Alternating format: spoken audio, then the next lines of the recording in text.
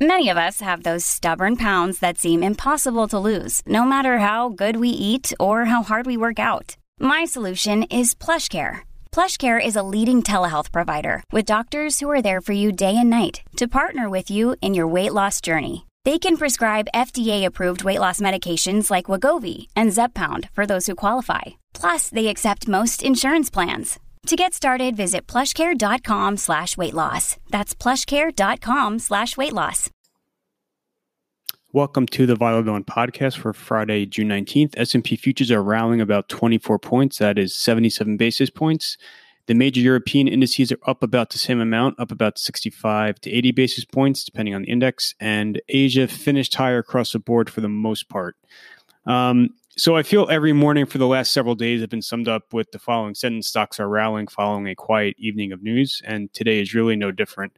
So just running through kind of the key buckets of the key macro categories. Not a lot on the eco data front. There were positive UK retail sales, but that's really not a major number that moves broader markets. On the central bank front, again, pretty quiet. You did see the Fed is announcing a reduction in these US dollar swap operations that they had been conducting. These were implemented during the heart of the coronavirus crisis back in a couple of months ago. So they're just reducing the frequency of them as markets normalize. That is really not a big deal at all. And then also you saw, so the Fed balance sheet gets published every Thursday night. It actually shrunk for the first time since February in the prior week. And that is just a function of less demand for some of these emergency facilities. So again, not a big deal at all. Nothing to get too negative about. Stimulus is still being pumped very aggressively into this market. The Fed's balance sheet is still going to increase, probably by at least another $1 trillion before this whole, COVID response operation comes to an end. So I wouldn't be concerned about the Fed balance sheet, but just to note this morning. On the COVID front, in terms of case figures, really the same themes as far as Wednesday. So you continue to see spiking numbers in certain states. Again, some of those, some of the case increases are a function of expanded testing. So, I don't think it's necessarily something to get too concerned about, although you are seeing hospitalizations increase as well.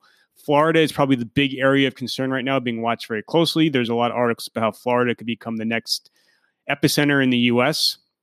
As far as markets are concerned, again, the fact that national numbers aren't inflecting higher, although they are creeping higher on the national front. But the fact you aren't seeing a sharp inflection on the national figures, and then again, the New York tri-state area, that seems to be the one segment of the country the market is most sensitive to, and you continue to see improvements in that area. There was a study published late on Thursday that's talking about how it looks like the protest activity is not leading to a sharp spike in coronavirus cases. Obviously, that was a big concern, especially for the New York tri-state area. So if that continues, obviously that would be positive, although we are now just in the 2-week period as far as the incubation phase. So if you are going to see an increase as a result of the protests, it will start occurring, around this time. But so far, that hasn't been the case. So similar narrative around COVID as before.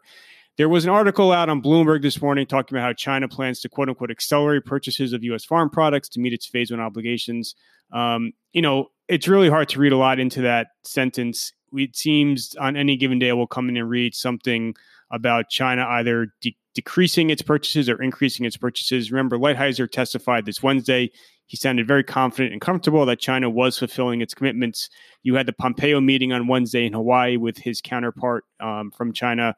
Also said that China is committed to the phase 1 agreement. So I don't think China is really accelerating anything. It seems to be that they are meeting its obligations. There's an issue of volume purchases and dollar purchases. Given that you had commodity prices decline so substantially over the last few months, they rebounded a little bit.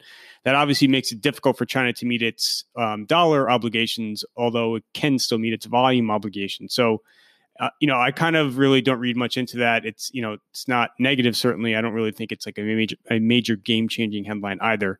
On the U.S. political front, I continue to think this is the one big part of the macro narrative that does not get enough focus. So you had a Quinnipiac poll out yesterday that had Biden up 8 points. And then overnight, you had a new Fox News poll that had Biden up 12 points. So clearly across the board, all of these polls have Biden with huge national lead. I don't think the market is oblivious to it. The market seems to be assuming that the COVID crisis is abating. This will drive growth higher. This will drive markets higher, and this will drive Trump's poll figures higher over the coming months into the election. So I think it's all correlated, which is why you haven't really seen a sharp reaction to these poll figures. But, clearly, obviously, the COVID crisis is not abating, as we see in the figures. You could argue it's not necessarily worsening, but it's certainly not abating.